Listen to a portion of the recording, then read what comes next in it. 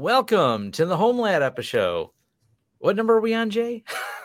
Oh gosh, I totally forgot what number we're on. We've done so many of these that it's like I know we're not at 50 yet. Not at 50 yet. 45. I had it. It was on the tip of my tongue.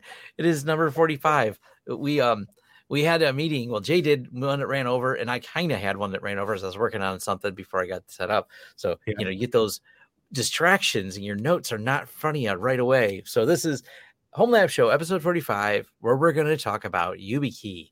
These things are awesome. They can save you some convenience. And this is one of those rare exceptions where it's actually relatively convenient and secure. Generally, security and convenience are so much at odds with each other. When people, this is what makes them not want to do security or have long passwords or go through multiple steps of authentication because it's hard. It's inconvenient.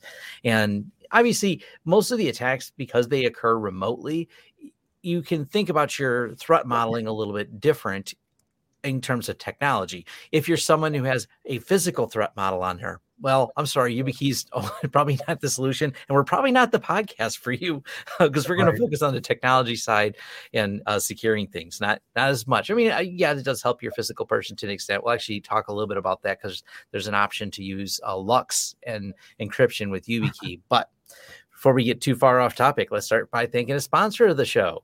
That is Linode. And Linode's been a sponsor since the beginning. They continue to sponsor the Home Lab show, and it's a great place to host and talk about all these projects. Matter of fact, let's bring it related to Yubikey. Yes, you can set your Yubikey authentication up on a Linode server so you can log in and then need your Yubikey to get any further. This is a great way to help secure things. And once again, it's a way to be a little bit easier actually to log in than just SSH keys. It adds an extra factor of authentication, gives you that extra security. I guess the only inconvenient thing could be is if you lost your Yubikey. Maybe this is part of their marketing because a lot of the suggestions are buy 2 Yubikeys. This is a conspiracy by the Yubikey people to get you to buy more Yubikeys. And I like to think of it as like a consequence of having ADD. Like I have to buy spare things every now and then because I lose my car keys all the time. I lose everything all the time. So having another of something is always a good thing for us. So I think we could be to blame too. Could be to blame. But either way, when you set it up, it is recommended you use 2 of them. We'll get into why later in this video, but we want to thank Linode for sponsoring. Head over to linode.com/homelabshow to get started. It gets you some free time on their servers. So go ahead and get started with that. And thanks, Linode, for doing this. We appreciate it. Yeah. I already see comments on this. We're aware of the news with Linode. That's as far as we can really talk about it. Yeah, we haven't even had a conversation between ourselves about that as of yet. And it's kind of like one of those things we're just kind of digesting that. And Linode was bought by Akamai, so we can get the elephant out of the room. Right. That happened. I found out late last night personally. So barely, I haven't even had 24 hours on it yet. But it's one of those things I might make a video. I might not. I haven't decided yet. Yeah. So, all right, that's as much as we can. We just don't have anything to say. It's not that we know anything more. Matter of fact, it turns out a lot of people didn't know this was going to happen until it happened, like it was breaking news. So I think people could probably accuse me of knowing about it, but I didn't know. I didn't know anything. So none of us knew anything. We were not under any disclosure. We were like, oh, look at that interesting piece of news. That happened. Now, I think there's one thing that we can all agree on, and let's be honest, there's few things in life that there's universal agreement on. There's always debate about everything. But I think one thing I feel safe to say that there won't be any debate on is the fact that passwords suck. Like, they do. Who likes passwords? Like, raise your hand if you think passwords are awesome. And I really don't think anyone's raising their hand unless they have oppositional defiance disorder, but, no judgment on that either. Yeah. Passwords are horrible. We have to try to remember them and manage them and resist the urge to make them the same across different devices, which we all know is bad. But honestly, like, can you say you've never done that? I mean, even I can't say that I've never done that. But you shouldn't do that. And we need something better. And passwords are one of those things that I'm surprised we still have. If you were to ask me 10 years ago, do you think we'd still be using passwords in 2022? I'd probably say no. We should have something better by then. But people listening can't see me, but I'm holding up a computer mouse. which is another thing that I wouldn't think we'd still be using that we've had since the 80s. But so Star Trek lied to me. it kind of did, like Scotty, like computer talking to your mouse. I know. Scotty he had me hoping for the future. I remember seeing that going, I can't wait till a time like that. And it kind of aged me a bit, but that movie in particular, Star Trek 4, was the very first theater movie I've ever seen in my life. Anyway, we didn't come here to talk about Star Trek, although I know a few people wouldn't mind that. The fact is, passwords suck. We need something better. We're kind of like in a crossroads where we have different technologies that do exist, but they're in varying levels of adoption industry-wide. So that's kind of the hard thing, is that we could develop something that's amazing and will replace passwords, but will people implement it? I don't know.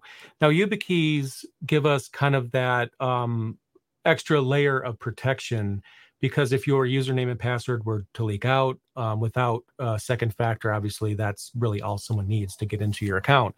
But with the YubiKey or a device like the YubiKey, there's another layer. So you have a button that you have to press to verify you have the thing in your hand. Or if it's NFC, you just kind of wave it around or put it in the back of your phone. And that makes it such that if someone gets your password, then hopefully they won't get any further than that. Obviously, change your password if you think it's been compromised. Don't rely on the YubiKey to always protect you, but it's kind of one of those things that'll help you out. Now, this is a home lab podcast, so why do we care, right? Maybe we do, maybe we don't. But I think in today's day and age, whether you're an enterprise user, home lab user, this is a good thing to have, because I've seen people have their Twitter accounts owned just because they have a username that another person thinks that they want more. So they take over an account just because they want the username. You don't even have to be famous. You don't even have to have a YouTube channel or anything. Sometimes you just have to consider having one or having something to help protect you. And the YubiKey is a hardware device that allows you to do that. And I'm in the process of making another video. There is a video on my channel already about YubiKeys and setting them up, but I'm going to be making an updated one. You can still watch the original. Probably not that great compared to the production quality now on my channel, but it is there.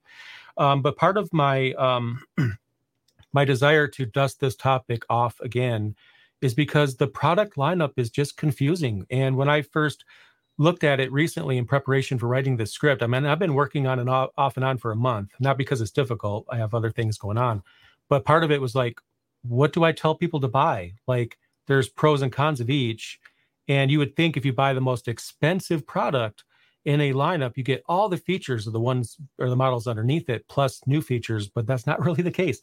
You actually lose some features on the more expensive YubiKeys. So I think that what we're going to do in this video in this podcast episode is talk about the basics of the YubiKey. And then in the video that I'll be putting out, I'll go a little bit more into detail about it. But there's a lot of advice I think we can give in this video.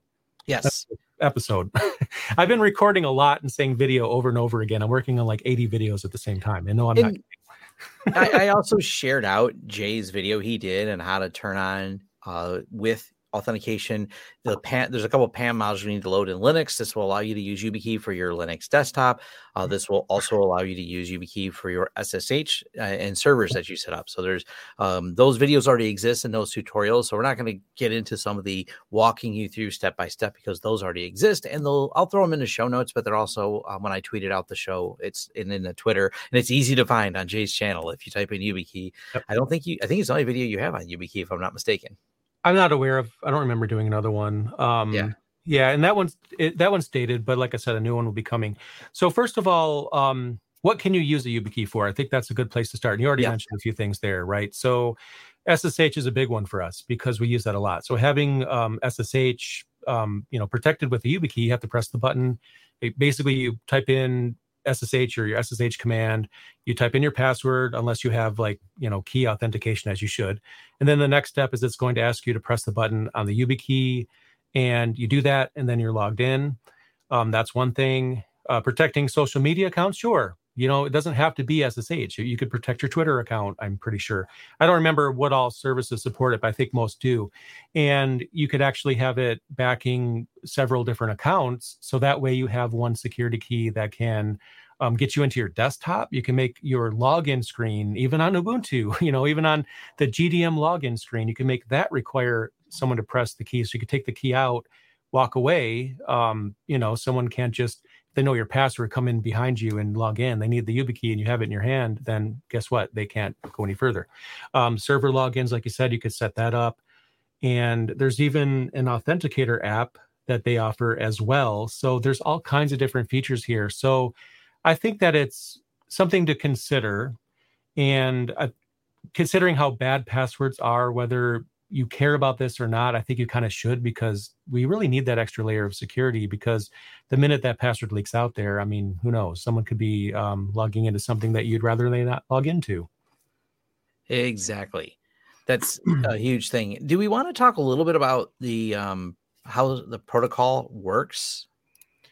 Yeah, that's something I'm diving into kind of in the middle right now. So we could talk a little bit about that. And then maybe I'll just say a few things. And if you can fill in some of the blanks, we could do that. Because there's several different terminologies that you have to know, right? There's OTP. This is what makes them a little bit of a challenge to understand. Right. There's like OTP, there's TOTP, there's UTF, there's FIDO2. I'm sure I'm forgetting something there. Because at its basic level, if you don't understand any of this stuff, right, you don't know what these terms mean, and we'll talk about it in a sec. You don't really need to know. At its basic level, you can set up the Yubikey to where you just press the button and logs you in. Do you have to know how it works under the hood? No, but we usually like to know that. That's why we're into the home lab thing, because we want to know more.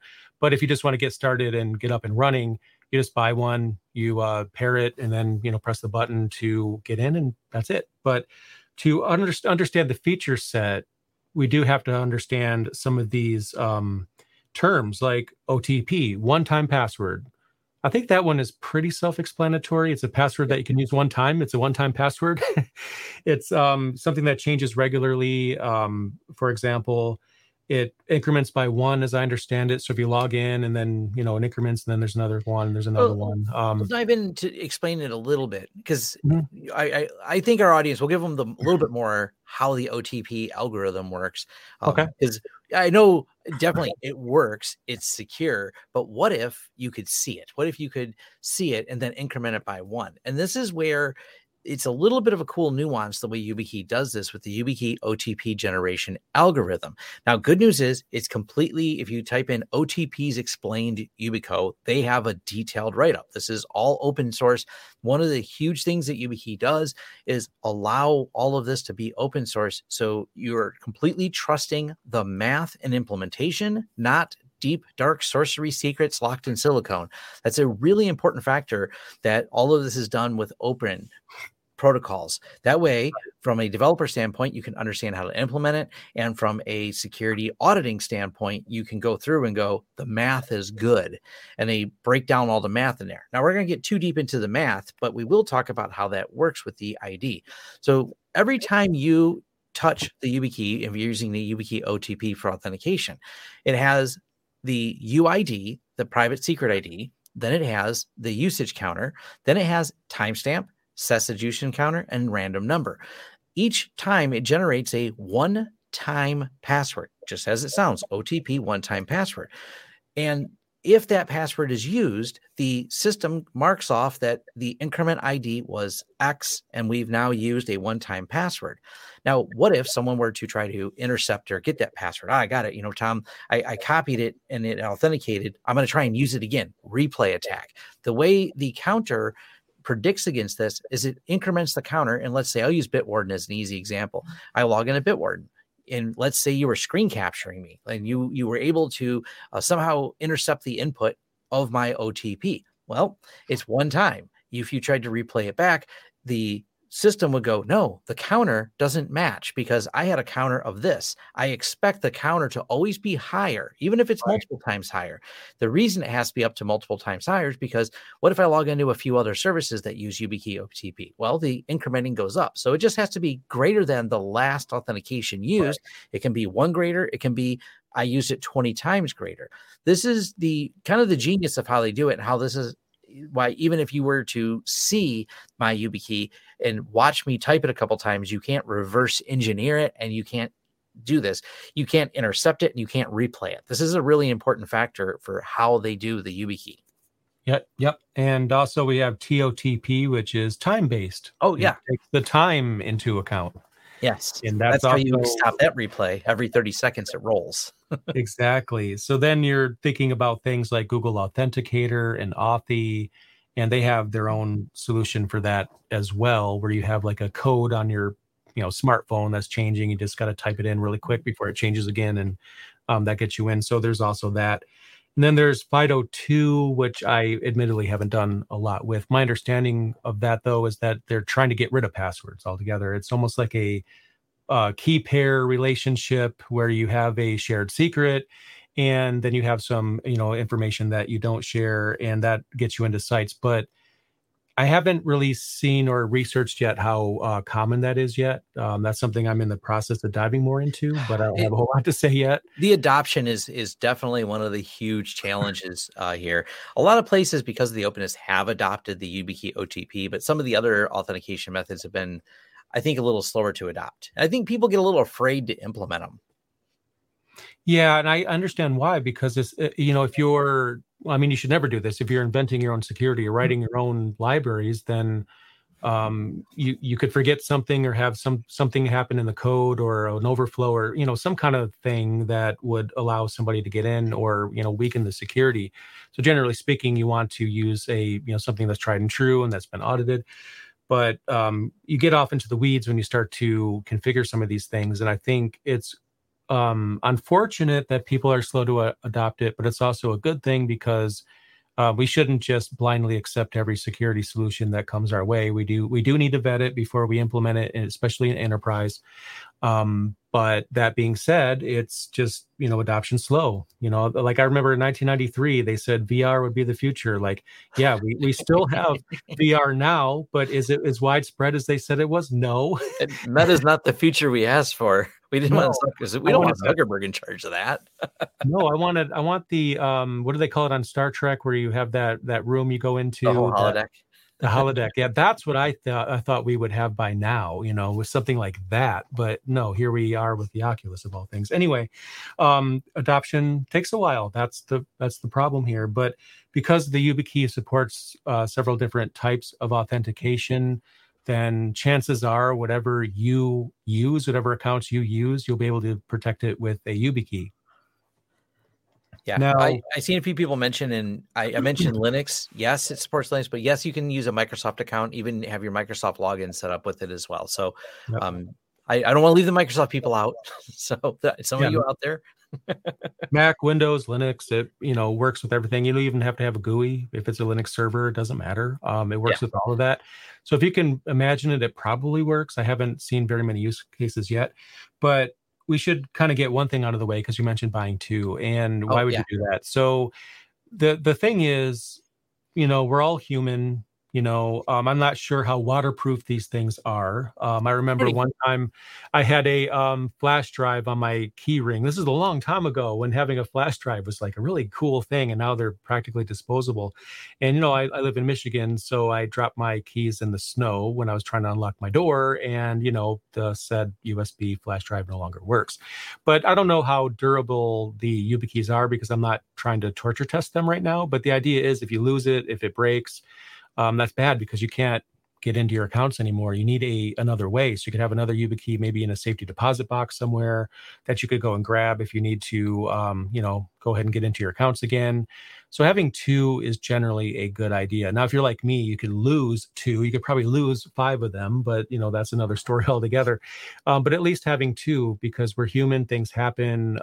It's just the way it is. You need a backdoor to get back into your accounts. And if you're relying on one YubiKey, one really annoying thing that I've noticed with this stuff, with security in general, and I think this isn't a YubiKey problem, this is just an industry problem.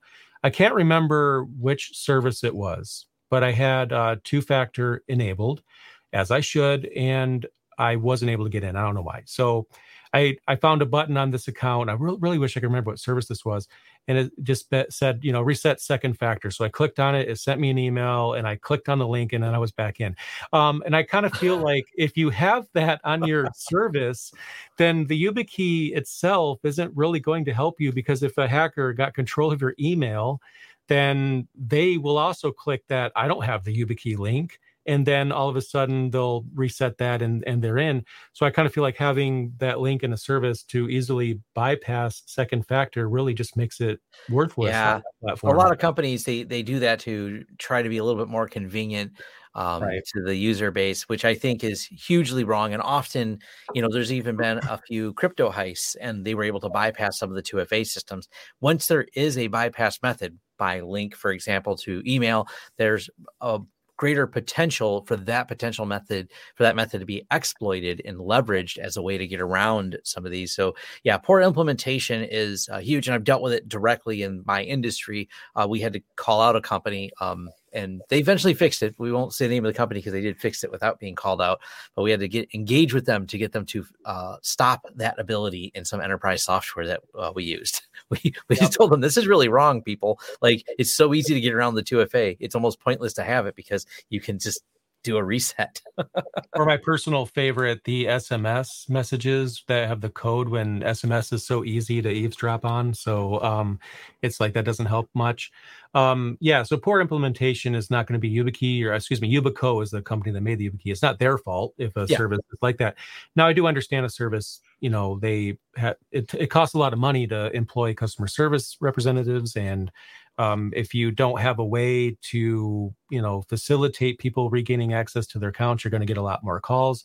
But at the same time, the way I feel is that if I decide to use a Yubikey or a similar hardware device, then if I lose it, it's my fault, right? I don't feel like I would ever want to put that on a customer service agent to help me, because I made that decision to lock my account down so no one else could get into it. And if that also means I locked myself out, well, I took that risk when I set this up. So they shouldn't have a link on there to bypass it because I made the choice to not have that. But on their standpoint, it's going to be, but we have way too many calls and not enough people to answer them.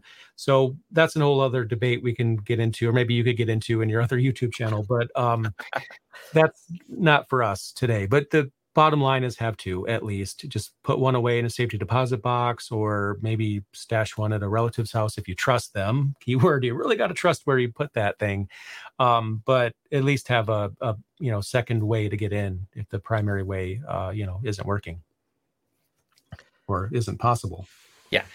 So now we could kind of get into the confusing aspect of it. And this is something that I'm still wrapping my head around, honestly. But the confusing nature of what to buy, because there's so many of them. Now, any Yubikey that you buy, and they can be as cheap as, I think, $25 on up to like almost, or if not $80, depending on features. Any of them will help you secure your accounts. So if obviously we have a lot of tech people here. This is a tech podcast, but even if it's like, a relative that's not tech savvy, you want to protect them to protect their accounts. It's pretty easy. Just go into the settings of the service that you are using. Basically make your Yubikey able to be that second factor, and then you're done. You don't have to know about the protocol. You don't have to know what it's like behind the scenes. So the barrier of entry is small, but when you get past the barrier of entry and you're like, oh my God, which one do I buy? That's where it gets a bit confusing. And the bigger part of it is not their fault, right? Yubico, I don't think, just an opinion or a theory, they want to, piss people off. I don't think they want to do that. I don't think there's a marketing advantage to making things confusing. But the industry, we have USB-C, USB Type A, we have, Lightning, and all these other different ports. And the average person is going to have unlike devices. Nowadays, USB-C is so common that it is very well possible that someone listening has USB-C on all the things and they don't care. They're just going to buy the USB-C version of it, which is great. But then some people might have an older iPhone that doesn't have a USB port on it, or maybe they need USB on the go. Then there's NFC, near field communication. So there's no port. You just kind of, you could actually have it behind your phone and it gets in that way.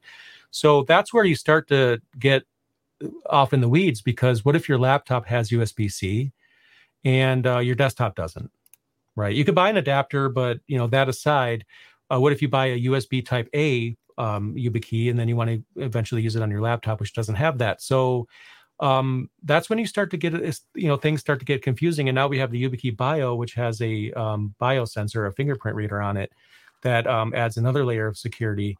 but that has fewer features than because you don't have I believe it's NFC that you don't have with the Yubikey BIOS. So there's a little confusion around that. So that's kind of what I want to talk about next, because it's just one of those things. Yeah, it looks the Yubikey Bio Series FIDO edition. So supports FIDO WebAuth, available as USB A and C, has the fingerprint on there. But it's obviously, like you said, it's missing the NFC, which is really handy. If you look at the table, it's just weird because, this classic little table where you have the different levels of a product. You have the product and then super product and ultra product and, goes on up regardless of what it is. And you have these little green check boxes where the first one, the cheap one, has like 4, and then the next one has 10 and then 15. But when you look at the compare page from Yubico, you'll notice that some of the more expensive ones are missing some check boxes. So it's not about buying the most expensive one. It's about buying the one that has the features that you need in particular, which might mean that $25 Yubikey is perfect for you. That's all you really need. And if you need that fingerprint reader, then of course you are going to need the fingerprint reader, but then you actually sacrifice NFC. Doesn't have a lightning port. It's just USB type A. So basically we're talking about desktop use at that point. But to go all the way back to the beginning and work our way up, we have the Yubikey 5 series. And I'm actually looking at the table right now, so I'm hoping I don't misspeak here. But for the entry level is the security key series. So this is actually the cheapest one, $25 US dollars up to $29. It has pretty much, I think, most of what people need. You could buy a USB-A version, a USB-C version of that. It also has NFC, depending on which one you get. Supports FIDO. We were just talking about that. It does say water resistant, so I guess I didn't notice that. It's crush resistant too. I don't know how crush resistant it can be, but I maybe if you drive a car over it, it'll survive. I doubt it though. No batteries required, so there's that. And there's a whole bunch of check boxes. I'm not going to read all of them, but what you do is you look at the check boxes and see what's missing, and maybe the $25 one is perfect for you. The Yubikey 5 series is generally what I recommend starting with because it has probably more than slightly more features because you get like one-time password. You can actually use OTP, OAuth, which we haven't talked about yet, OpenPGP. There's a bunch of additional security things that the Yubikey 5 series will enable you to have. And at that point, it's just a matter of what connector do you have. Obviously, if you have a connector type that all your devices have, buy that one. So if everything you own has USB-C, buy USB-C. That's probably a no-brainer at this point. But if you have on-like devices, that kind of gets a little confusing. So depending on what kind of hardware you have or what you're protecting, that'll determine which version of the Security Key 5 series you'll go with. Yeah, and I would, like you said, the 5 series, not the Security Key series, but it's called the Yubikey 5 series, has the most support for everything, including a couple custom functions if you want to use the personalization tool. Oddly, that's not supported on the Security Key series. I mean, Security Key series saves you a few dollars if you're buying in bulk. Maybe that helps you. But once you go to the Yubikey 5 series, you have all the features you're looking for. And they do have one for those of you that need FIPS 140-2. That's just more of a compliance thing. So they do have the FIPS series one. That's really going to only apply to people who have specific needs, usually when you're interacting with government entities. We won't get too off topic on that because that is a debate into itself. Exactly. Now, the Security Key series, as I understand it, it doesn't support login to a desktop operating system or laptop operating system, Mac, Windows, Linux, whatever.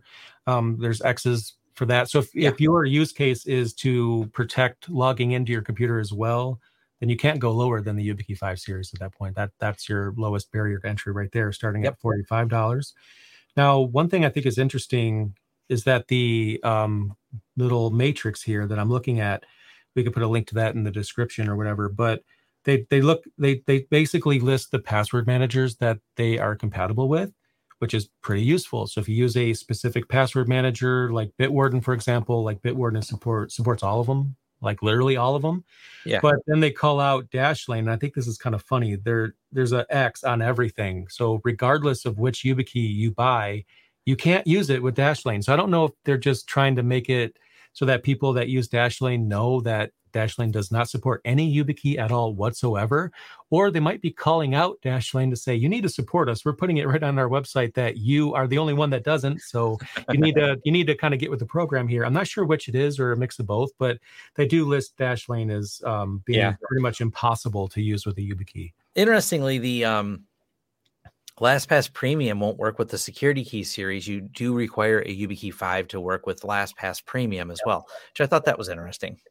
Yep, and as soon as you go to the YubiKey 5 series, then you get support for Keeper, whatever that is. I don't know. LastPass, 1Password, and Bitwarden Premium. But of course, like everything else, Dashlane is a no-go. So that's not going to happen. So Dashlane, I don't know if it's your fault, get with the program. I don't know whose fault it is. If someone doesn't want to work with someone, that's all I can gather from that. Or they just haven't gotten around to it yet. Now, the YubiKey BIOS series is interesting, especially interesting because that's the one. Now we're outside the 5 series at this point, right? So that's another series altogether. And currently I only see one listed. I have several of these I'm going to be playing with, but it has a fingerprint reader on it. So my understanding is that you could have up to 5 fingerprints on your YubiKey BIOS series key, which could be useful if, you want to, someone you trust as an emergency, like you could have them put their fingerprint on there, your significant other or something like that. So basically that they can get in an emergency to use it if they need to do so. But I would say, I can't think of a reason why, and maybe you can, but I can't, why you would want to buy 2 YubiKey BIOS series keys. Because when we say that you should have 2, we don't mean that you have to have 2 of the same. You might if you have like a minimum feature set that you need, but it could be the case that you might have a bio key, which is more expensive at around $80. And then your second key might be just a YubiKey 5 at $45, or, depending on what's important to you. One's in the safety deposit box, for example. You don't have to worry about someone stealing it and using it unless they were able to do that there. But the YubiKey BIOS series actually has, like, I don't know if it's like the fewest features. But you're right. It does. There's a lot of X's, and when you look at the YubiKey comparison chart for those, it's definitely missing a lot. So it really I don't think I would go with it. Well, yeah, and that's a shame because it doesn't have NFC, for example. And you would think if you're paying $80, which is their most expensive key, it can go up to $85, that you're going to get everything, right? Because you're buying the most expensive one available, but you're actually getting fingerprint access in exchange for losing a lot of other things. Now, the fingerprint access is really cool because you're essentially locking the key with a fingerprint. So if someone does grab that key and they don't have your fingerprint, so they can't use it. So that alone might be a nice advantage it has.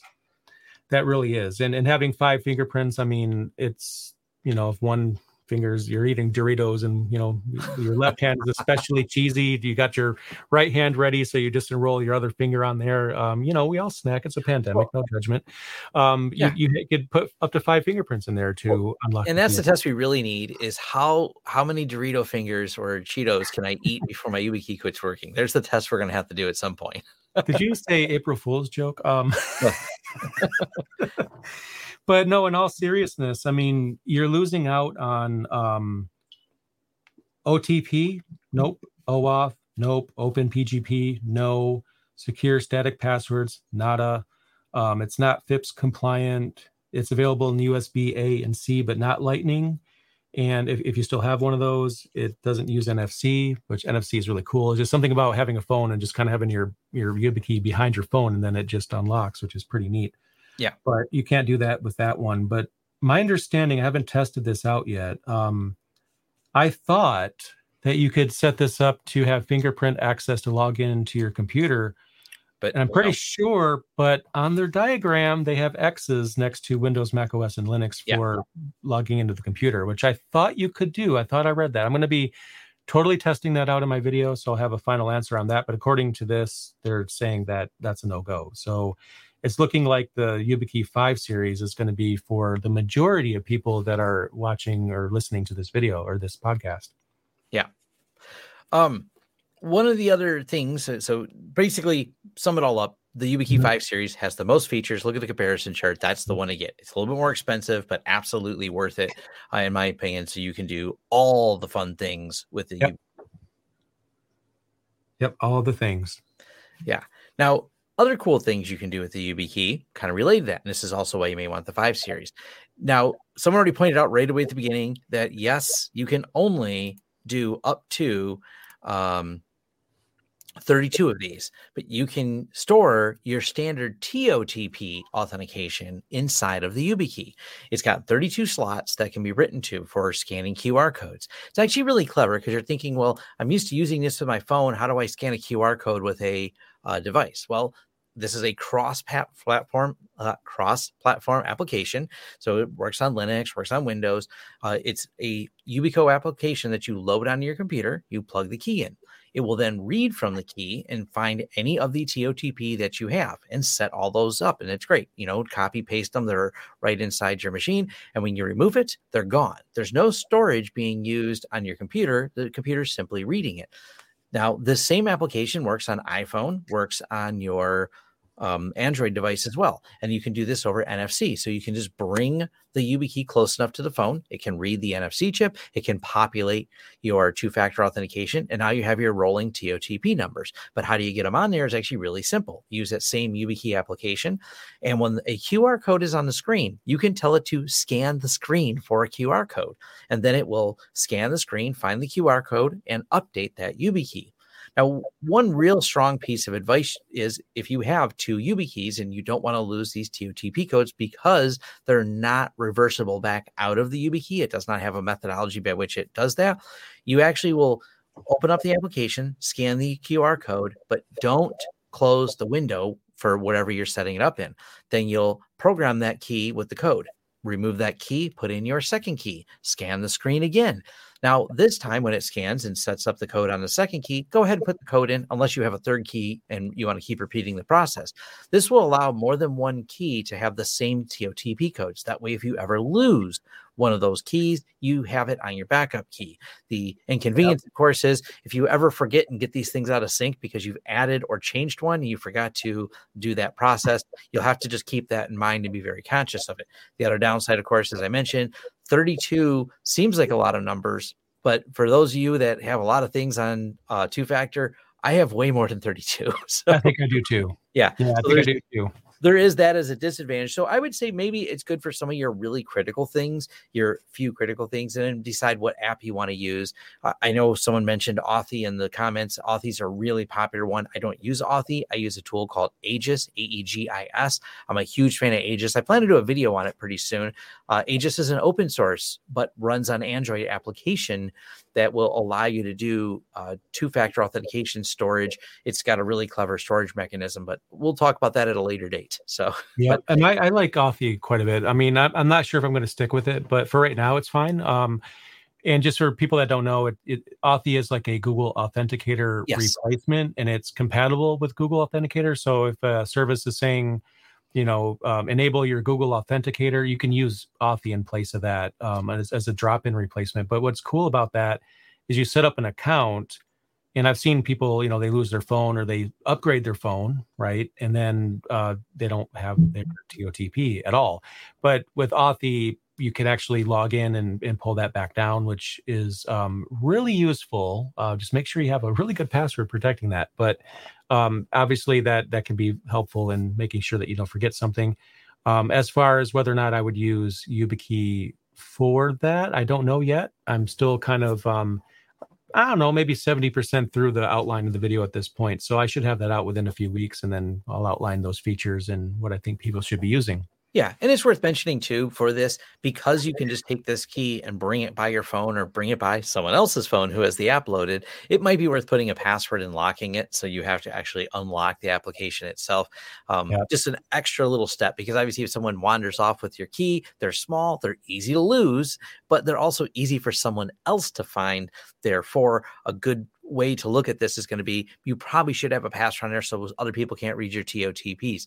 The other side of this is it's your second factor of authentication, not your primary. So they would still require that they know your password and then use that. And of course, if you realize you have lost or someone has wandered off with your Yubikey, you should go through and start resetting all of your 2FA, because once it's no longer in your possession, you have an unknown quantity. And there was a story I so wish I could share about this, where someone had to rekey everything because a friend of mine who works at a very large enterprise company did lose his keys. Not, you didn't think anyone stole them. He left his laptop on top of his car and drove off. And it was a very specific laptop supposed to be kept in a security case that was not. I am a major klutz, but I have never done anything like that.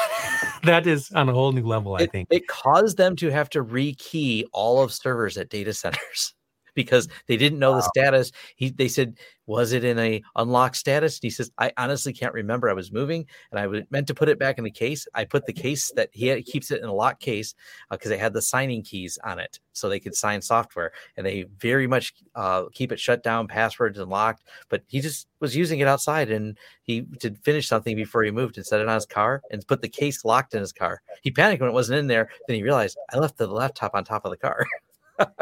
Yeah, context switching is really hard to do. You know, you're doing one thing and then you have to switch to another thing, just kind of like having a meeting before this podcast started and context switching to start this one. But that's the eternal struggle of, multitasking, I guess. Yeah, but nonetheless, do lock these devices, especially because they're so easy to do. And I mean, it really comes down to your personal threat level. More than likely, if someone were to find this, the average person doesn't know what the Yubikey is. Sometimes we get caught up in our tech world, and yes, it's a security threat. But the other side of it is, if my wife's seen it, I don't think she would know what it is. And I work in security; she knows what I do, and she wouldn't know what a Yubikey is if I asked her. Like, I'm going to throw this flash drive in the garbage because every time I put it in the computer, it just spits out random gibberish, and then it doesn't show a drive or anything. So obviously there's something wrong with this thing. I'm just going to toss it. Is probably what most people would do, I guess. Right. So those are a few thoughts on there. All right. What's the next topic? Well, I mean, I think for me, that's kind of like the basic thing because, the next stage, because we just talked about what it is how do you set it up? Yeah. There's PAM modules, there's all this, and that wouldn't really apply to a podcast, in my opinion. No, that's why I mentioned your video at the beginning. Right. Jay's got an entire tutorial of how to load the different PAM auth modules, how to set up your repository. I will make sure it's in the show notes, and absolutely it's great for setting up those different authentication, which includes managing the GDM, the GNOME display manager, so you can use your Yubikey for your login there. You can have it as part of your sudo, so you type in your sudo password. The only thing, and I don't think this has changed, Jay, and Jay comments on the video on this, when you are prompted for your 2FA, for your sudo, you type a sudo, it prompts you for your sudo password. It doesn't prompt you for the Yubikey. If the Yubikey is not installed, it just fails, but without telling you it's the Yubikey missing. Yeah, that was something I remember bringing up in the video. And I'm not sure if there's a fix for it, but I'm hoping to look into that and see maybe it's better now. So yeah, it's what you said. It's like it's looking for something, but it failed the password. But I typed the right password. What's going on here? No, the Yubikey wasn't plugged in and wasn't accessible or whatever. And sometimes it'll just wait for you to press the button, but it's not telling you what it's waiting for. Obviously, it wants you to press the button, but it's not like, please press your Yubikey button. It just has a blinking cursor last time I tried it. So yeah, to my knowledge, they still haven't updated those modules in there. Basically, I was reading through. I didn't try setting it back up before the podcast to see if that was the case, because I'm not using it currently for my login. Right. Now, one thing that there's plenty of write-ups on, but maybe I'll do a video on this, is there's a way you can use it for LUKS encryption. So you can use it as part of your boot up. Now, I highly recommend, I've done a video on LUKS encryption already, but not specifically LUKS plus Yubikey. But with LUKS encryption, it is boot time encryption. Well, it can be used for more than boot time. You can use it as just to decrypt different drives, and I use it for that. But LUKS encryption can be set to boot partitions. That way, when you boot up your computer, you have to unlock it to get any further. This prevents people from doing things like removing the hard drive and getting any of the data off of it. So even if they have physical access, Lux encryption is nice. Now, where you can use Yubikey in this, there's actually a Lux Yubikey integration, and there's write-ups right on Yubikey has a whole how to do this, and this allows you to then touch the Yubikey to unlock your system for finishing the boot up process. This is actually pretty cool, but obviously you do want to make sure if you set something like this up, there's ways to also combine it with a password. That way they can't unlock your computer, because what if you left your Yubikey in? What if you have one of those little Yubikeys and you just leave it in the USB slot and someone takes your laptop when you're ordering some coffee at the coffee house and you didn't realize that you left it on there? There's also people that do things like tie a string to themselves. They got the little retractables to pull it out every time you get up from the computer. There's a few different ways to mitigate it, but you can combine it with that. Now, one final thing I'll mention is the Yubikey personalization tool lets you reprogram the Yubikeys. Yeah, I was about to bring that up too, because we have a couple apps. And the first thing, as I'm dusting this subject off is, well, do I need that now? No, you don't need an app to use a Yubikey. It's good to have it, but you just basically attach it to your computer and then just enroll it into an account. But there's two apps. There's the Yubikey Manager and the Yubico, I should say, Authenticator. The Authenticator being a replacement for Google Authenticator. I have not used it yet, so I can't speak about that. But we also have the Yubikey Manager, which allows you to actually edit the features on a key. You can actually disable a feature if it's something that you never plan on using, like you just don't want to have FIDO for whatever reason, just disable it. You could do that in the app. And there's other things that you could do with the app as well. It's good to have, not required. They have it for all the OSs, the Linuxes and the Windows, and all you Mac people out there will have access to these apps, phones, in addition to that. So if you need more control over your Yubikey, you'll download the Manager. And if you want to just, use the Authenticator, then you could download that separate app for that purpose. And that's why we have more than one app, because there's two different purposes. Absolutely. Now, one of the wonderful smart people in our chat said Marco says there is an option to prompt to put the Yubikey in a PAM module. So that has been apparently probably a non-default config, but can be configured to prompt it. So we'll have to do some testing with that. So make a note of that, Jay, when you make your new video to test with that module to note, because that's definitely worth enabling, so you know why you failed if you're using it in the sudo system. Right. And yeah, I kind of assumed, as I was talking, I'm like, I bet there's probably a way to prompt a message, because pretty much everything in Linux, there's a way to prompt for something, just send something to standard out while you're doing something. So even if there wasn't an official way to do it, I'm sure there's a way to do it. But that's, the video does need to be remade. It's a little rough around the edges. It works. Everything's fine. But I could do better, and I will. Yeah. And that might be one of those things. And worth mentioning too, because of the programmableness of the Yubikey, you have slot 1 and slot 2 on those Yubikey 5 keys we mentioned. You can program slot 2 to be a static password. Now, you could decide what that static password is. Now, obviously, this is easily, if someone took the Yubikey, they would have that static password with a long press, which gives you slot 2. It would dump that information out. But where you could find some usefulness in this, you could have a password you type, and then you can have a longer string that's part of the Yubikey. Now you combine two pieces of things, still kind of a second factor. And this can be useful if you have things that you can't actually go through and integrate fully with Yubikey, but you want to have a stronger password for something, and you want to have it on a module because it's something that you can't just use and password fill with a password manager as easily. You could have that slot 2 be that. So even let's say you want to use your Lux system on boot, but you want to have a password, so you type the first part of the password that and then the next 20 random characters come out of the Yubikey, consistently the same random characters, just random as in when you programmed them. It's kind of another workaround. It's not going to be the absolute most secure, but it's a move forward in security is how I look at it. It's better if you did the whole Lux integration. For those you might be looking for something simple, and I've seen someone mention it using it essentially like a password salt. It's going to be a static one, but it's a way you can have it so you can have a consistent way to authenticate something and do it. So just more use cases and fun stuff to play around with the Yubikey. Yeah, I think that's something that you'll find after you get used to the Yubikey. There's other uses for it, other ways or clever ways people have found to, implement it and do Yes. something. Like as you were talking, I'm like, could I just like type in a Linux command in that slot and then just long press? Because it's like I forget sudo all the time. So maybe I could just have the long press be sudo exclamation mark, exclamation mark. So every time I forget to type sudo, I just press the button and then I'll just repeat the command and put sudo in front of it. That's not even a password or anything private. It's just, maybe I could just set it to HTOP or something. I'll just press the button and now HTOP comes up or something.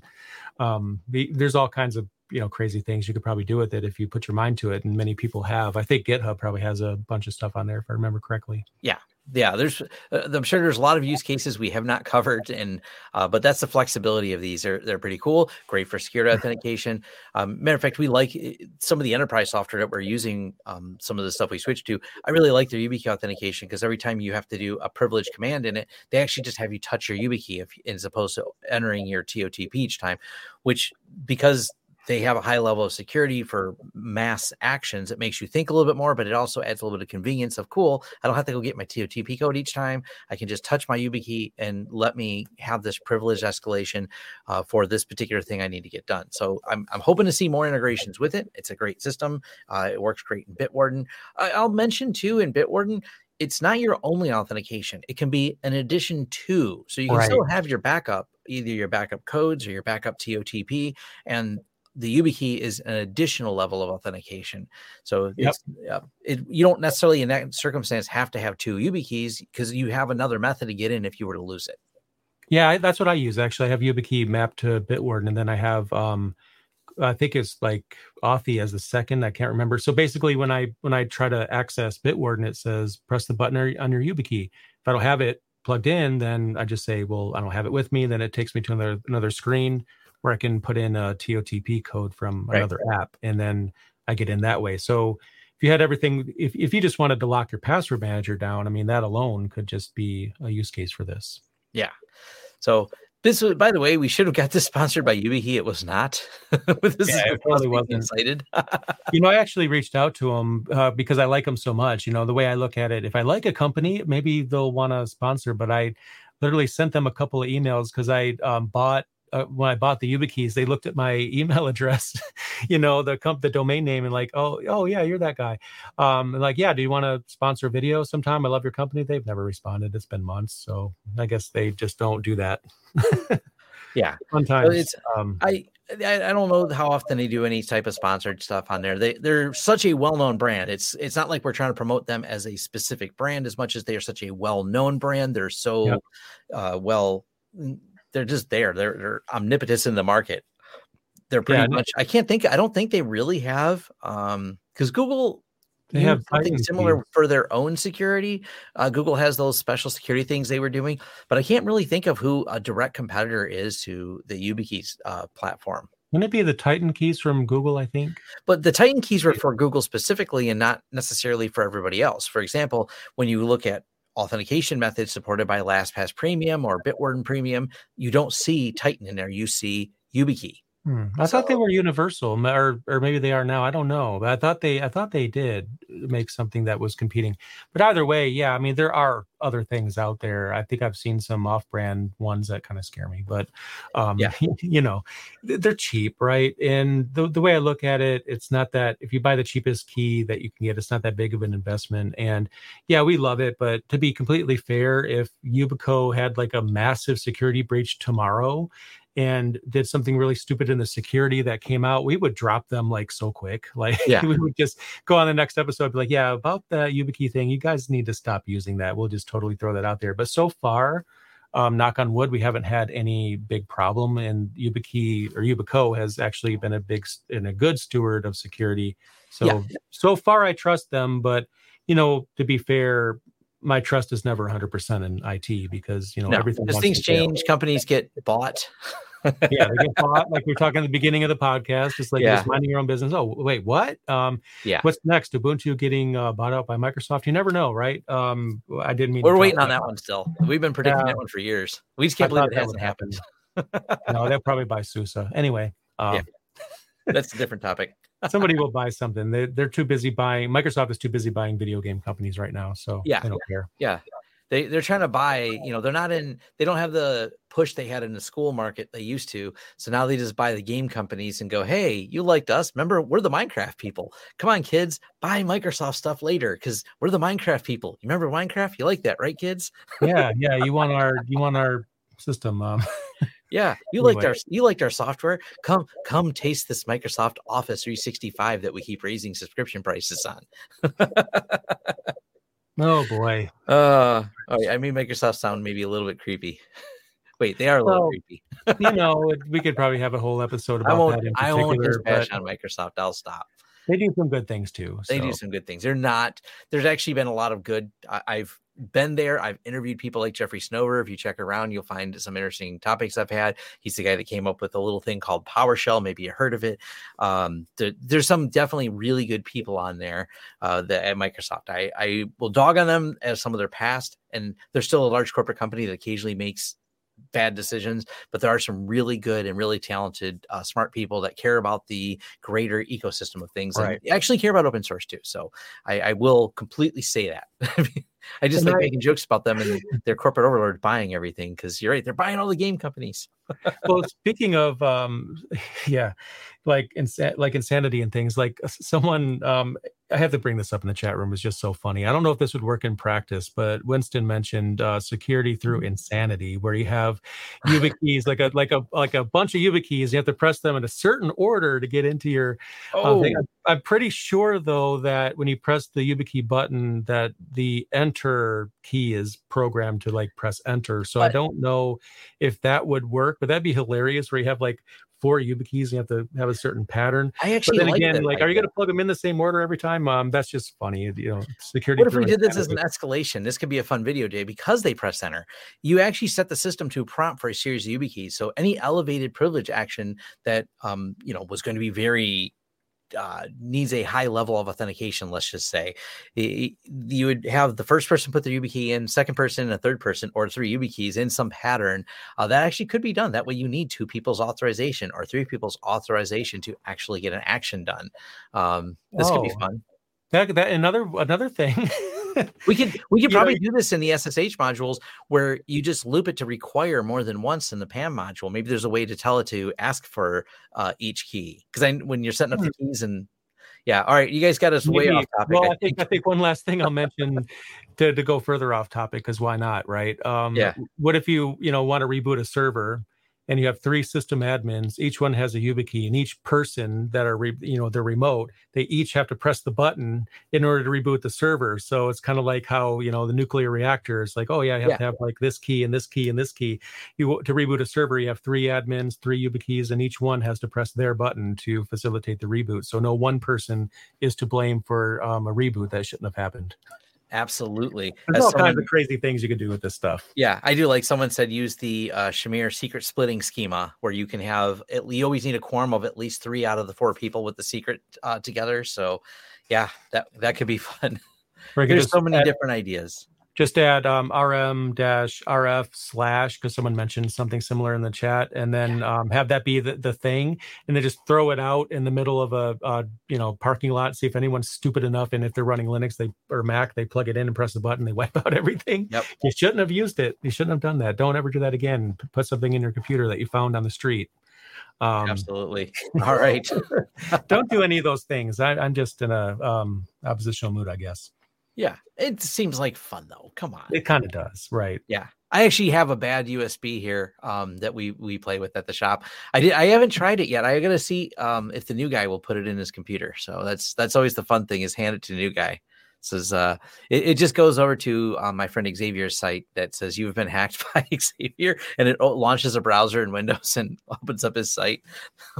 Why not a Rickroll? I mean, that'd be the best. Yeah, what it brings you right to is how to buy security from him and auditing from his. So, but Rick Roll's one too. That is so brilliant. That's the best way to sell your services, right there. Yes. So, all right. Well, thank you very much. I will have Jay's video where he talks about how to get this set up. Jay is coming out with a new video that will be out, but you could be watching it sometime in the future when that video is out. And that will also be in the show notes if it exists yet. But either way, check Jay's channel. He's got lots of great stuff over there regarding this. And awesome. Thank you all for joining us, and we'll see you next week. Thank you.